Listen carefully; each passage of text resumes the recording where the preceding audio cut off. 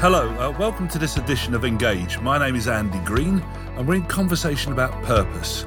Purpose and social purpose have continued to capture the attention of the C-suite and boardrooms. But what exactly is it? Purpose, is it a fad or a profound new dimension to public relations and communications practice? Is it just fluffy, hippie talk or central to what we do? How should any practitioner engage with the issue or explore new ways of doing things differently? What role can PR and comms teams play in supporting their clients and organisations to be more purposeful? Anthropologists have a concept called liminality, describe a time where the old rules no longer work and the new ones need to be written. We aim to explore within this era of liminality the misconceptions around purpose and why, in a post-pandemic world, purpose has emerged as an even stronger imperative. In this episode, we welcome our guest, Matt Appleby, Director of Grow Social Capital that works to create social change and build communities of changemakers through harnessing social capital. Ben Caspers, Founder and Managing Director of Claremont, a behaviour change communications agency that helps governments, charities and brands solve real-world problems. And Shannon Walker, Founder of Agency Social Disruption that delivers purpose-driven and disruptive digital storytelling. If we could start, and maybe by way of introduction, tell us how did you get engaged with what is called purpose? Shannon, I know that you had what many would consider a dream job working for a luxury brand, but now you're running your own agency. Tell us how you made that journey.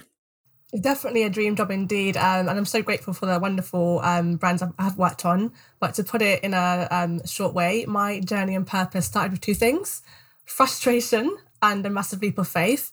And to give a quick overview, I've been in the industry for 8 years. I've worked with amazing brands, but whilst I love working in comms, the lack of diversity in how we market to consumers, which can fuel mental health problems, social injustice, amongst other issues, has been a real big frustration throughout my entire career.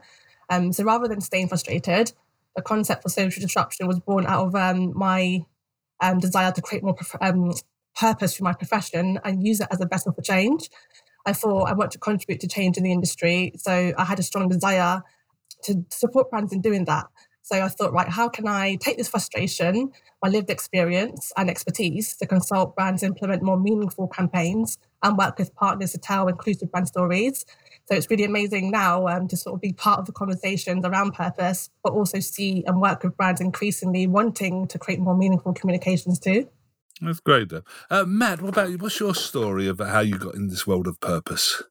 My background was agency for about 20 years. So I was running an agency here in Cardiff and was kind of increasingly being much more kind of interested and fulfilled by the behaviour change type of work that we were doing. So we were doing quite a lot in public health and those sorts of things. Similarly, outside work, I was doing more and more in my local community around things like developing community news, social history projects and those sorts of things, and doing a fair bit of volunteering also with the CIPR. That all kind of coalesced together in me leaving the agency and joining a charity called Business in the Community. So I was the director of that in Wales for 3 years, running what is the Prince of Wales's responsible business network. So working with essentially a charity, a membership organisation of businesses that want to do business better and sort of echoing some of the things that Shannon's just said. I think, that felt to me like an opportunity to actually get in there with organisations and support and encourage that sort of behaviour change that we were looking for to start to get businesses to become more purposeful in their actions. I did 3 years there and then made my own leap of faith out into kind of freelance consultancy life.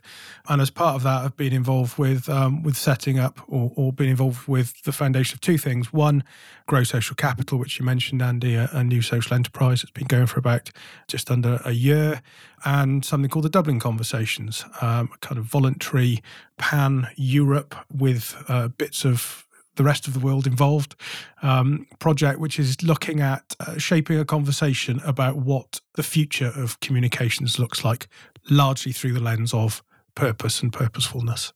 Thank you, then, Matt. Ben, how did you get into this area of purpose?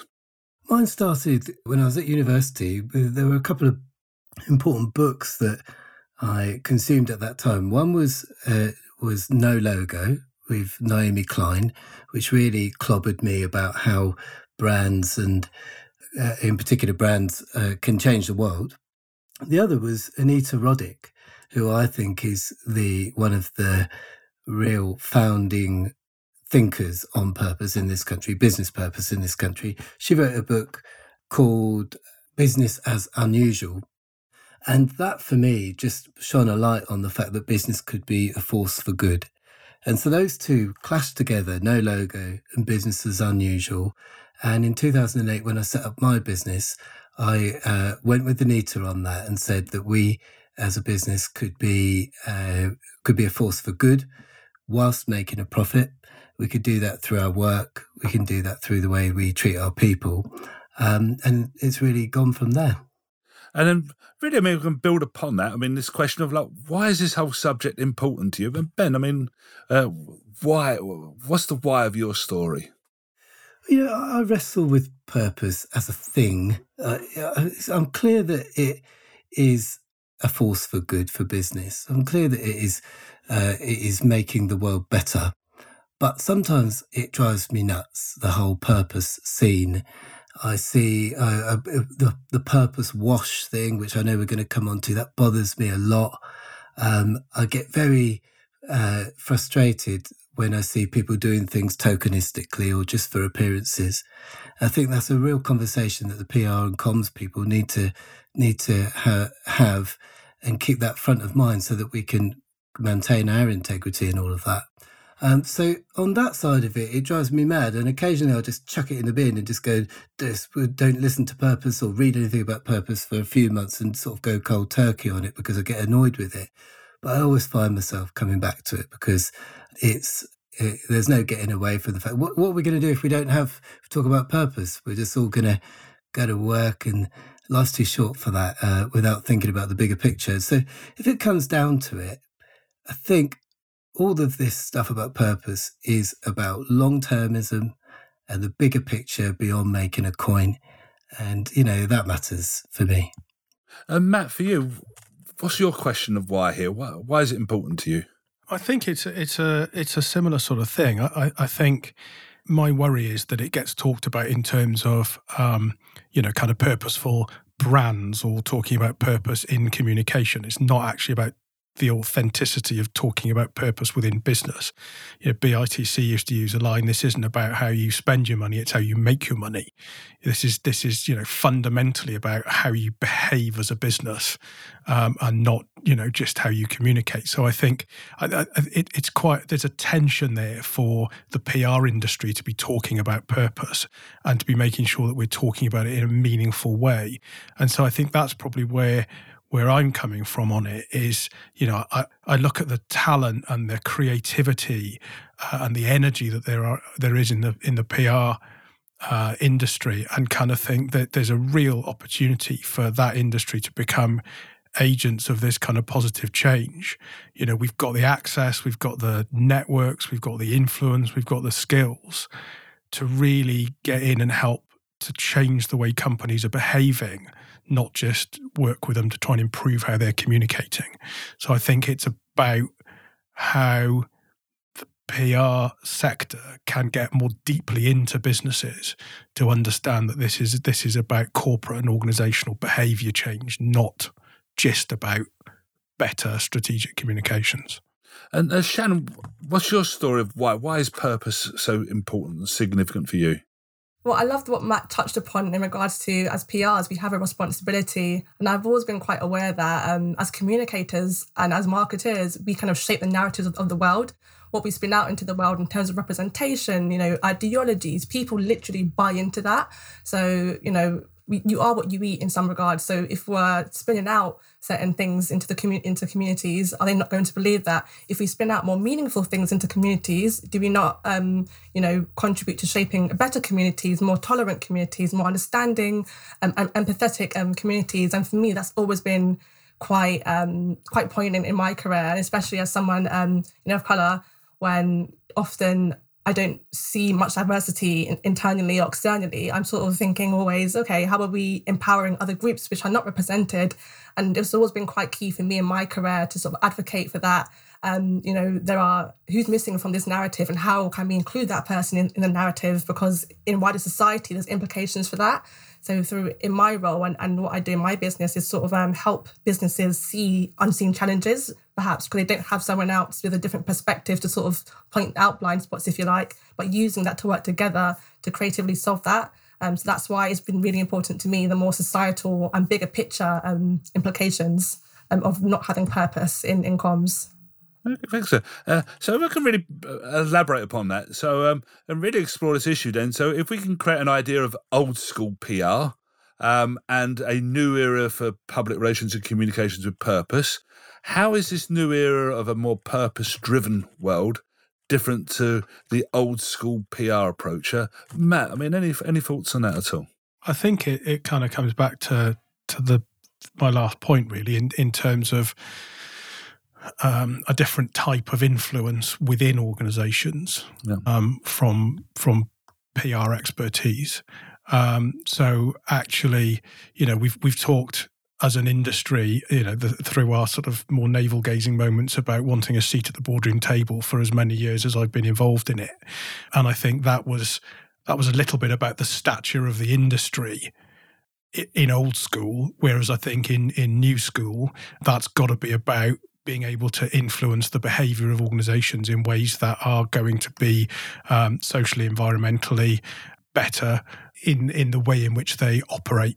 And Ben, I know you with your agency, Claremont, you set that agency up with a sort of very different approach and agenda. How do you see yourself different from the conventional old school PR approach and it's like new areas we say of purpose? I think that when we work with an organisation that is clear about their purpose, there's almost a set of guide rails that our work sits within, and it gives us an alignment, our work, an alignment with the bigger goals of the organisation. And they've set that very, very clearly from the centre. But when you don't have that, which is what I would say is it was a bit more like that in the old school days, you just sort of crank out the coverage wherever you can. And that tended to result in a flood of very trivial and random things, really, where you just got the column inches or the airtime, but it wasn't necessarily adding to the bigger purpose of the client. And I think there has been the purpose movement in PR has actually been perhaps a symptom of us just becoming a more strategic industry generally. We're just a more mature and thoughtful industry that is working more to a plan rather than a tactical industry that's just cranking stuff out as almost like an afterthought, which is what it was like when I first started, to be honest. It was quite a chaotic scene where you were just given stuff right at the very, very last minute and said, hit the phones, get it done. And I don't think it's like that anymore in many places that are still in business. Although, we haven't done media relations for a while, so I could be wrong on that. I'll have to reserve judgment on that. And now, Shannon, you've got a very exciting time in your career. I mean, you've just set up your new agency. How would you describe your approach in your agency to how you serve your clients and what you do for your clients? So just going back to your initial question, I think that it's so funny because I was reflecting on when I first got in the industry, the goal was sort of like, get on the phone, pitch, awareness. And it was like, what was the purpose of it? And it was all about KPIs and telling a client you got XXX, and it was just, that was it. Whereas now it's just definitely shifted. And as, a lot of marketers now are more conscious and we are thinking bigger picture about, what our communications actually doing? What's the implications of it? So the first thing I do with my clients is, taking a people first approach.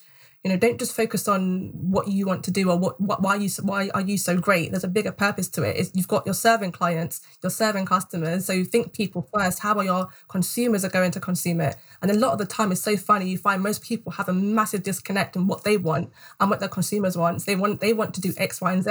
And I'm like, but your consumers are A, B, and C. It's a complete disconnect. So the first step in any sort of purposeful comms, I believe, is thinking people first. Make it all about the people, then work backwards, because those are the people that you need to not appease, but those are they're a huge part of your business and your why at the end of the day.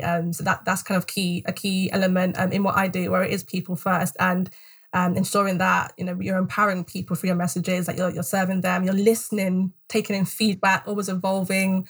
So I think that's what grounds me and something I usually initiate as a first step when working with clients. We've explored this idea of a difference between, say, an old school type of PR and a new era, which is much more purpose driven. Akin to this idea of old school PR is the label of corporate social responsibility, CSR. Matt, you massively involved in this area in your earlier in your career. I mean, what do you see? Is purpose the same as CSR? I think I think we've kind of moved on, and sort of simply put, if you want to kind of look at the history of responsible business, you went through, a century ago, a kind of period of philanthropy that then later became, that sort of people doing good charitable works, became CSR, became kind of more integrated into the corporate body, but was very much separate to the day-to-day operation of the business. So, you had a CSR department and a CSR plan that was separate to actually what the rest of the business was doing, often, not always. And so it was sort of separate. And I think, and again, I have issue with the word sometimes, but I think what we're essentially talking about is the sort of change to the actual operation of the business to make it better, to make it more people-centric, to make it more respectful of community, planet, place, and all of those things that are kind of pressing in terms of the big issues that we face as a wider society. What about you, Shannon? Do you see this distinction between, is purpose the same as CSR? I see them as two different things, and I've got a bit of a story to sort of like illustrate how they are different. So I made quite an indulgent purchase the other day, and the guilt and shame of that was counterbalanced because when I got the box, it said, we offset our carbon emission by planting trees. So the CSR is what companies can do to sort of, counterbalance their responsibility on Earth and some of the responsible things they can do socially, whereas that brand's purpose isn't to plant trees. Their purpose is to, I think their purpose is around like cutting edge fashion, for example. Their purpose is in kind of being forward thinking, etc. But their CSR is to ensure that some of the offsets or fallouts from what they do in their purpose is kind of balanced by more like corporate responsible things that they can do to offset, perhaps if they are, I don't know, not being too sustainable, for example. And so hopefully that helps to paint a clearer picture of the two. And Ben, I mean, what's your take on, is purpose the same as CSR? I think I'll build on what Matt said about the fact that CSR tended to be siloed into a separate function, and that tended to be dropped when times got tough, because they had the CSR department, but they weren't necessarily at the very, very top table with the finance director, the operations director, and so on. They were more of a nice to have. And I think purpose has really moved on from that and has brought this into a place where we're threading it through the vital organs of, as my mixed metaphors, we're threading it through the vital functions of an organisation across marketing, across HR, across all of these different areas.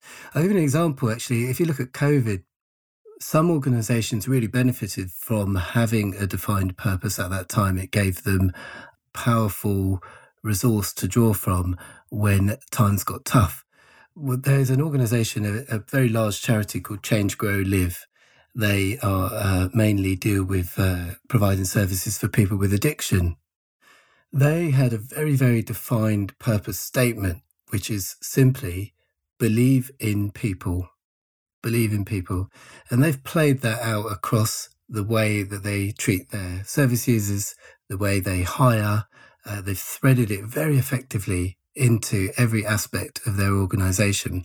So when COVID hit and lockdown came in, and this charity was, like most of us, was just, everybody was sent atomised and sent off to their bedrooms and their home offices to work.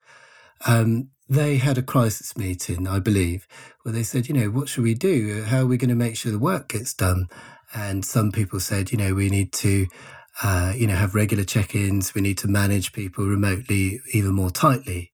But my understanding is that the board there were very, very clear.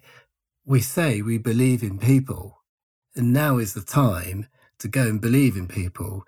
And in fact, what they did is they said to their staff, in line with our belief, our core purpose of believing in people, we believe in you, we trust you to do your best. Now, please, let's do this. Let's do your best. And my understanding is that panned out very, very, very well for that organisation. And they were those really precarious few months. They went into a radical trust mode of believing in people with their staff that really, really paid off. They were able to lean back on their purpose when they needed it. And that's just one example of using it in a crisis, but they have been very effective, as I said, at threading it through every other aspect, like how they hire and so on as well. It's right in there as well.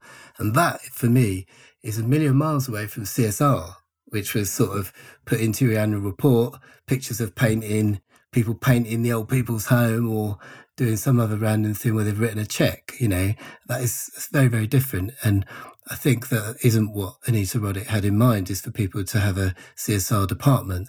I think what she had in mind was what I just described, of threading a philosophy and a mantra beyond making money through every aspect of the organisation. You mentioned radical trust there. What do you mean by that? Well, something that I try to do at our place is, unless you've got a really, really clear reason, just trust people, just believe in them until they give you any cause or reason not to give that trust. Then the default should be trust them. For years, my company, I think, was quite ahead on flexible working, even before COVID and before flexible working's become a thing. And that was rested upon that belief of default to trusting people. And as a result, I think we were able to attract and retain some of the best people off the back of that. And I think autonomy in a job, being trusted in a job, people have great value attached to that. They don't want to go somewhere else where they won't be trusted. It's more than cash, I think. Matt, from your experience, how important is this issue of trust in our work in public relations and communications? Any examples come to mind of the significance of trust there? Yeah, it's that thing about, it's the cliche about you've got to earn it, isn't it? And I think it's, for me, a lot of the difficulty or the sort of conflict in the sort of trust area comes from this gap, this purpose gap, if you like, between kind of what you're saying and what you're doing. And I think there's a sort of continuum of kind of inadvertent to advertentness, if I can make a word up, in which the people do that. So you've got a recent example like Brewdog, very big on purpose, make a lot of noise, doing some really exciting, innovative things in the environmental space. But then this issue emerges where people are calling into question how they're behaving with their people. So you've got this immediate kind of tension between an organisation that had built up quite a lot of trust by setting out its very public stall in terms of what its purpose was and delivering to a large extent against that. But then, it's not necessarily being carried through the entire organisation. And there's also, there's lots of research that shows this purpose gap emerging between businesses that define their purpose and say they make decisions based on their purpose and values, but then don't necessarily run it all the way through the business. So they might not be recruiting, they might not be promoting and paying based on purpose. They might not be expecting it of their supply chain and really working with their supply chain and into the community against that purpose. They might not be talking to investors about it, et cetera, et cetera. So I think trust comes from that ability to demonstrate that you can show that purpose permeates through the entire operation of the organisation, and anybody's interaction with your organisation should reflect that at any point. Shannon, from your experience, how important is this dimension of trust in our work? It's incredibly important. PR is public relations. There's no relationship without trust. And what's been really poignant in this time is that trust is increasingly becoming the currency of our consumers. Consumers are incredibly more conscious in this age. And I think a recent stat showed that, brands that have that display purpose or trust, I think 63% of consumers said they'll shop with them more. So it's now becoming a more important buying decision, a buying purchasing factor for consumers. And I believe a huge part of that is transparency.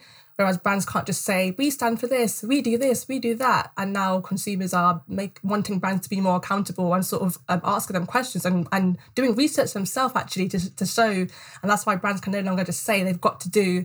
It's important to do because that builds trust. It's the evidence now. And again, just pointing back to some of the events last year, I think there's a huge drive towards consumers just really holding brands at high regard now and they've got to be accountable. So now brands, you just can't say, you've got to do as well because that builds trust and transparency. And that's just so important for modern day consumers today. So explore the various dimensions there. I mean, what do you say to people who dismiss purpose as a fad? Anyone want to comment on that? Is purpose just another fad? It has real risk of being faddy. I mentioned that earlier on.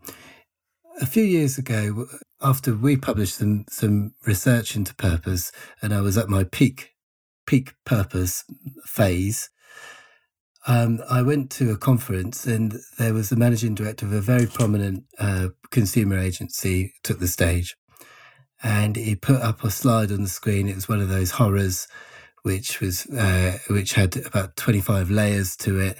It was a pyramid, of course, had to be a pyramid. And he, for the next half an hour, took us through what he described as their purpose platform product.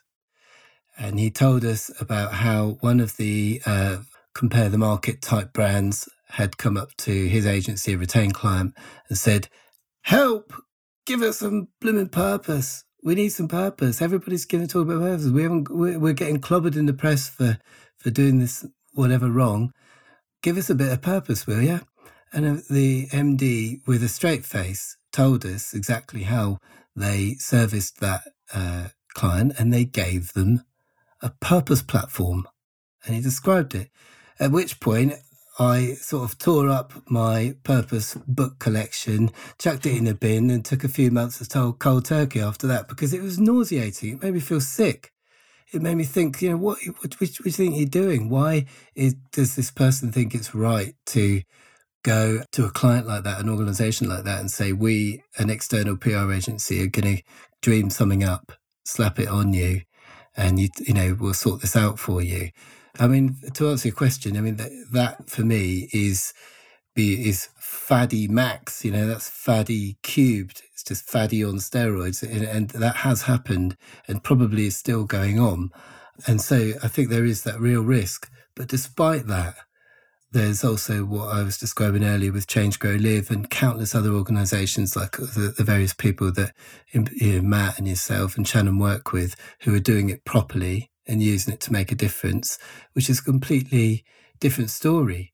There was one that I wanted to mention, if I may, Andy, please, which is one a bit more low profile, sort of anti-Brewdog, which is Timpsons, the key cutting brand. They are a big retailer, 2,000 stores, 5,000 people, and they are about as purpose-driven an organisation as you'll ever find. The things that they do on every layer are really above and beyond what most companies do.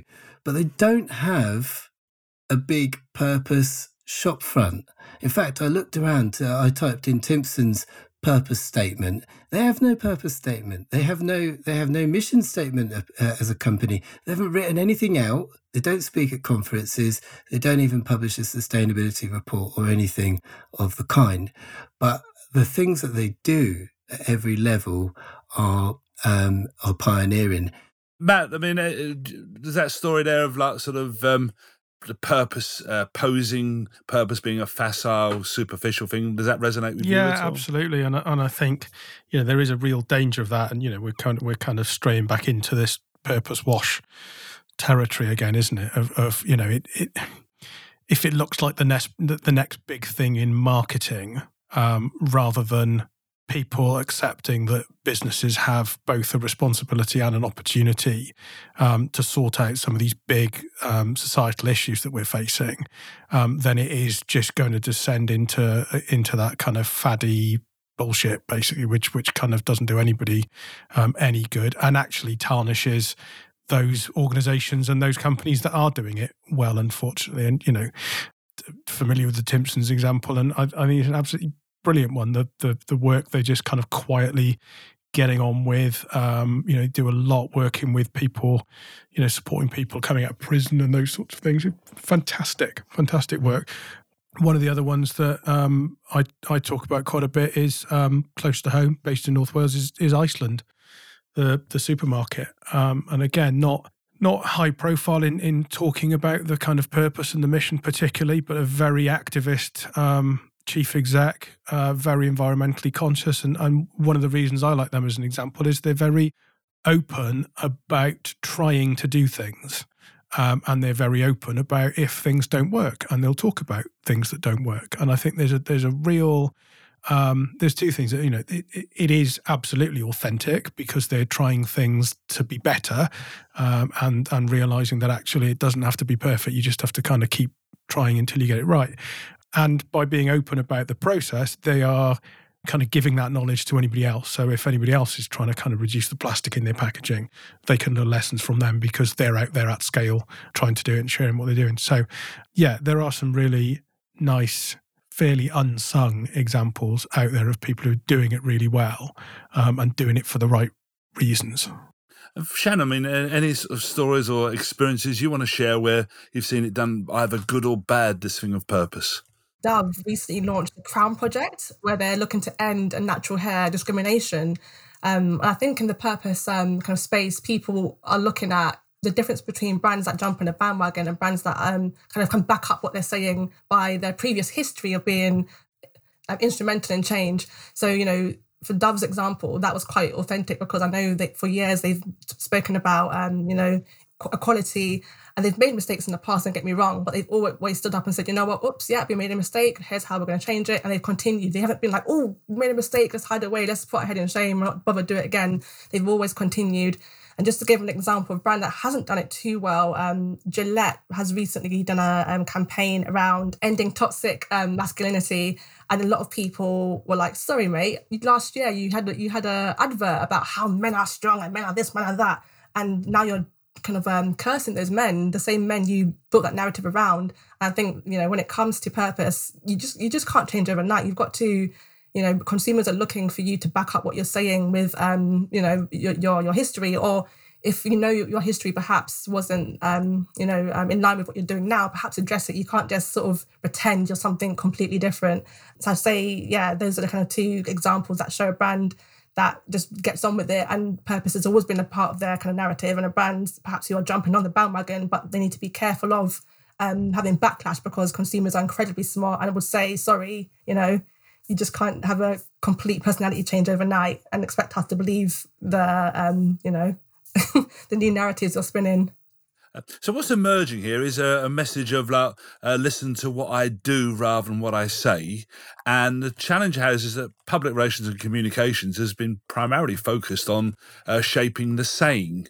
So how do we move up the food chain? How do we get up there in terms of influencing and guiding the doing as much as the saying? Anyone any thoughts on that?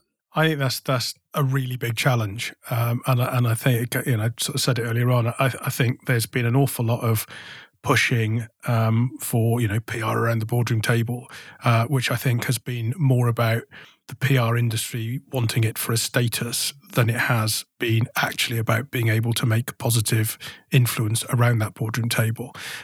You know, and you've seen organisations now who have appointed very, very senior directors of purpose to sit around their boardroom tables and those sorts of things to make sure it happens. So I think it comes back to the skills that we can offer and the expertise that we can offer to help companies understand. And I think one of the points that Shannon touched on earlier on is this idea of listening. And in my mind, the idea of PR as a discipline becoming the sort of listening discipline, the discipline that can help you understand what your consumers are thinking, what your staff is thinking, what are the issues that matter to them. And then, using the networks and the expertise you've got to kind of help shape solutions to that within the organisation, organisational solutions. I think we've got a really strong case to make for being more involved in that process. Ben, how do you address this issue of getting to grips with changing the doing as much as the saying? I think most people at the very senior level of organisations do completely grasp that reputations are forged from what you do. And the reason that communications people might not have been at that top table is because perhaps they just didn't have the confidence to work at that level to say to give counsel on matters of strategy and matters of essential core business. I think we got caught in the tactical zone. People talk about getting caught in the friend zone. We were caught in the tactical zone in the sort of topspin finishing department. And actually, we should have been upstream. And I think that people are understanding that more. One of the points of leverage that we have, I think, is the word reputation, which is obviously a shot up. People at the top of organisations and shareholders and so on understand fully that reputations can make or break in a blink of an eye. And so take prevention and keeping people safe from reputational calamity will put us at the top table, really, if we have the confidence to take that offer when it's given, to give counsel at that level. I think we need to look people in the eye at finance director level, chief exec level, in the same way that people in advertising have done for quite a long time, and raise our ambition for what we think they ought to do. We need to get them to serve up real substantive activity that we can then go on and communicate, rather than we need to get them to give us a bit of budget so that we can do some tactical activity to spin whatever they happen to be doing. So I think that's where getting upstream is the key. And Shan, how do you get your clients to do different as well as say things different? I'd say before purpose became quite prominent, I had a bit of experience in this, being someone I got into influencer marketing, let's say, when that was quite a new thing. And I had lots of people sort of saying, oh, you're a millennial, it's never going to last, etc., etc. So I had a bit of experience dealing with something quite new that people often thought was farty-tarty. And I learned some sort of tactics, if you like, in terms of influencing people. And that starts with speaking the language of the decision makers, because the number one thing is, I think the higher up you go in a company, or the higher up you speak to, such as founder, etc., the more disconnect there is with what's actually going on. And I found the way to speak their language is bringing them actual proof, making them listen to their actual consumers. And that's why it's so important to bring it back to the heart of who they're serving, because often, companies, we get in our heads of what we want, and there's a disconnect between what's actually happening in society and what the consumer and actual people want. So I bring it back to that. I speak their language in terms of, to serve your business goals, you've got to make your consumers happy. And making your consumers happy is not just about, a monetary thing. It's about bigger purpose, about, having good impact in the world. And so it also makes business sense, as well as, just doing good on earth as well.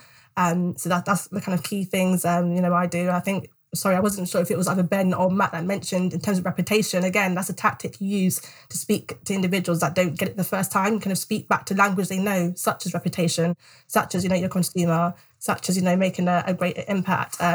So sometimes you just got to be quite tactical in how you deliver things to make change. And so building upon that, how does a practitioner listening to this say, right, I want to go and start being more purposeful, making our organisation or client more purposeful? What sort of practical steps can they do as a practitioner to expand or begin this journey? I'll give a health warning, Andy, that they'll be able to do that. I think some things the organisation needs to make the first step, and possibly the second and third step on this stuff. You can take the horse to water but can't make it drink.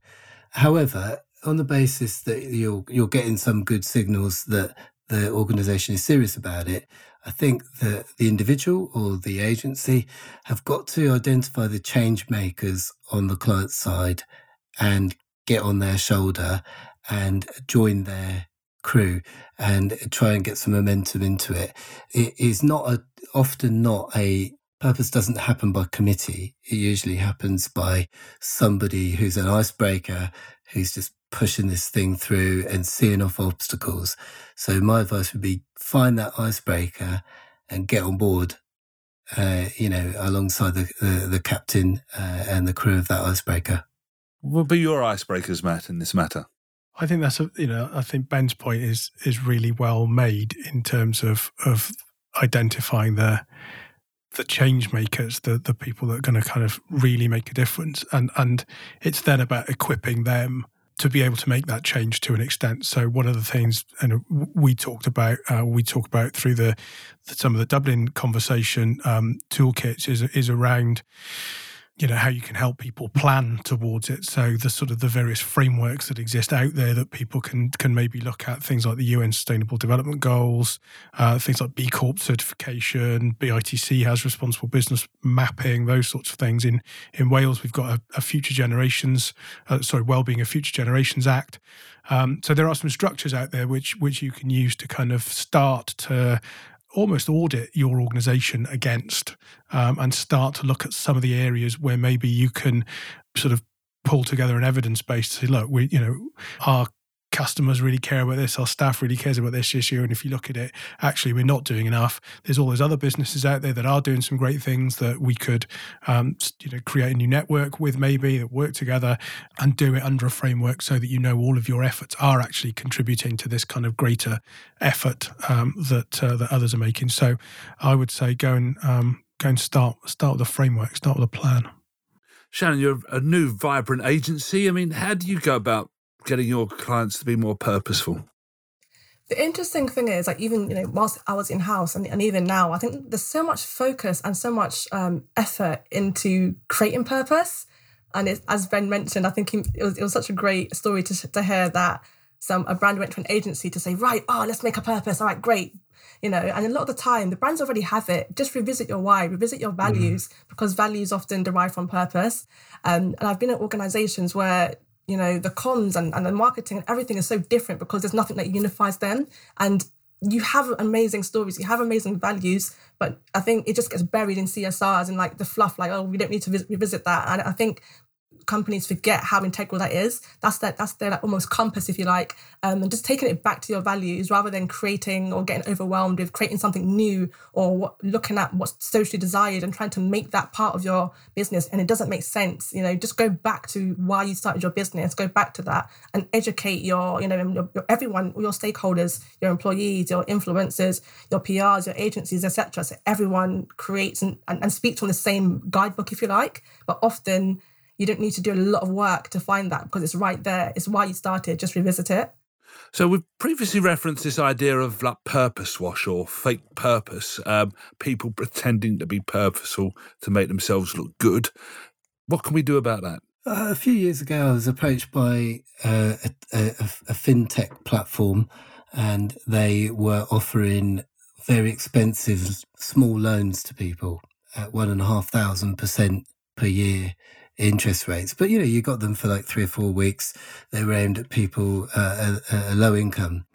And they said to me, Ben, you do the purpose thing. Can you, we're giving people freedom. We're giving people financial freedom when they've got nothing and they need to pay for something. We're there for them when everyone else turns them down. I mean, we're clearly a purposeful organisation. Can you help us take it to the next level? And, my answer was, no, I'm not going to do that.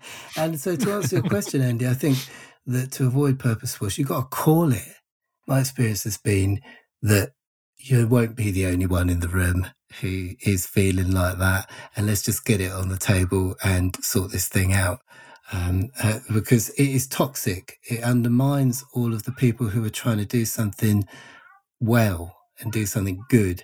And it spreads around, and it really just undermines things in a big way. As I said, it's put me off the whole scene for months on end before, and it's got to be eliminated. It's got to be called out. It's just ridiculous, so call it. Matt, what about your side? I mean, anything that could be done to tackle fake purpose or purpose wash? Same thing, really. And again, it's one of the tools that we'll be releasing through the Dublin conversations is all around this idea of being aware of it as well, because it can be inadvertent. It can be being done benignly in some instances. And Shannon's point earlier on about kind of seeing unseen challenges. You might not even be aware it's happening. So I think there's definitely that point about being brave enough to call it out when you do see it, but also being aware enough of the various different types that might be out there so that you can kind of see it and stop it happening. And you've got to have a structure around you. You've got to have a corporate structure around you that is strong enough to back you up if you do call it out. And it's not always easy if you're in a bigger organisation and calling out that decision is going to cost that business money. So you need to know that culturally you're in an organisation that will back you up if when it does hit the table, when you do smell it, and you do call it out, that someone's going to have your back. Shannon, what do you think could be done to tackle this issue of like fake purpose and purpose wash? Again, Matt and Ben have been really spot on with that. And it just all derives around being comfortable, getting uncomfortable. And it's very uncomfortable to challenge things. It's very uncomfortable to be a leader or to go against the grain. But, that's integral to ensure there's integrity around purpose. And some of the things I do, if someone's sort of concerned around what can we do externally, we want to do this, we want to do that, some of the first questions I ask before moving forward with a client is just understanding what they are doing internally, how is this part of the bigger picture, and sort of educating them to say, actually, to sort of protect your reputation, just be mindful that if you are doing something and it looks great outwardly, you may need to show proof of that internally, or you may be questioned about what bigger commitments you are making. And if you don't have the infrastructure to do that internally, perhaps partner with organizations that are already leading something. And that's something it's interesting in this time. A lot of brands are trying to just jump on things or try to look like they're, the one spearheading things. And, purpose isn't new. It wasn't created in 2021 or 2020. I think a lot of people don't realize that. As ignorant and patronizing as that sounds, it's not meant to come across that way, but there's a lot of amazing businesses that have been doing fantastic work for so long. And I think it's actually awesome for businesses with amazing platforms to actually partner and kind of leverage the existing work that's been going on in this space, rather than sort of say, oh, we're leading it, or look at us, look at our bells and whistles. And taking attention away from yourself to serve a bigger purpose and perhaps give attention to something else or someone else is probably, that's as purposeful as you can get, to be honest. It's not serving you directly, but actually impacting someone else or helping a bigger goal. And so looking into the future, is the future for the public relations and communications industry one of maybe like rebranding as purpose relations? How do you see this subject of purpose emerging, finding its place in our work and in our industry? I reckon it's going to be the norm rather than the exception. And I say that because I recently discovered what Generation Alpha was. Yeah. I've heard a lot of millennials I've heard a lot about Gen Z, and I was like, Generation Alpha, what? So they're individuals born 2010, and they're just blowing me away already. Then the next wave of generations, there was a report that compared baby boomers, millennials and Gen Alphas, and they were asking questions such as, oh, how important is it that everyone's equal? How important is it that, people are treated fair? Baby boomers were like, not that important. Millennials were like, oh, it's kind of important. Then Generation Alpha was like, absolutely, it's important. Environmental is important. Da, da, da. So I believe, the brands and people sort of saying purpose is a fad, we don't need to incorporate it. They're not paying attention to the next generation. And we're seeing, in luxury industries and so many industries, Gen Z and Gen Millennial are sort of like leading the purchasing power. Every generation, they get more equity. So I believe that, to speak to the next generation, to ensure they resonate, got to adapt and be authentic. Matt, public relations or purpose relations? Where's your take? Absolutely. I was nodding furiously to everything Shannon just said, and I think it's absolutely spot on. I think it would feel to me deeply, deeply cynical for the PR industry to try and kind of start to park its tanks on the lawn of purpose for purely kind of commercial reasons. I think my answer to that is what Shannon said. And Ben, what about you? public relations or purpose relations? Public relations, Andy. Public relations, not purpose relations. It will, as with Shannon as well, I think you put that really well, Shannon. It is now core. It is a hygiene factor for us, not a nice to have. It's a bit like saying, how is the public relations industry adapting to digital?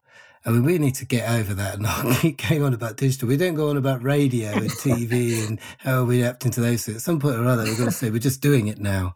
And I think purpose is like that, really. It's core business. So just about to wind up our session here, but before we go, I mean, is there one thing, one piece of practical advice you could advise our listeners to do one thing different? What would it be? Recognise the power that you have as a professional communicator and use your powers for good. I love that. Shannon, one thing from you, what would that be? My one thing would be, let's do more empathetic listening. I think we do a lot of talking, we do a lot of doing. Let's do more empathetic listening. I hear you there. Ben, what about you? Ask why all the time. Keep asking it. Somebody in some business book somewhere said you should ask 5 whys. Just keep on saying why and see if people can just peel away the layers and explain, what are we actually doing this for? If it doesn't stack up, maybe don't do it. Guys, can I have a massive thank you, because it's been an absolute delight to listen to you, share the conversation, and I'm sure really we can sort of set the people thinking about, well, we need change, we've got to do things different, and I think you've given some valuable inspiration and practical guidance going forward there. So thank you so much, and let's go forward and be more purposeful. Thank you. Thanks, Andy. Amazing. Thanks so much.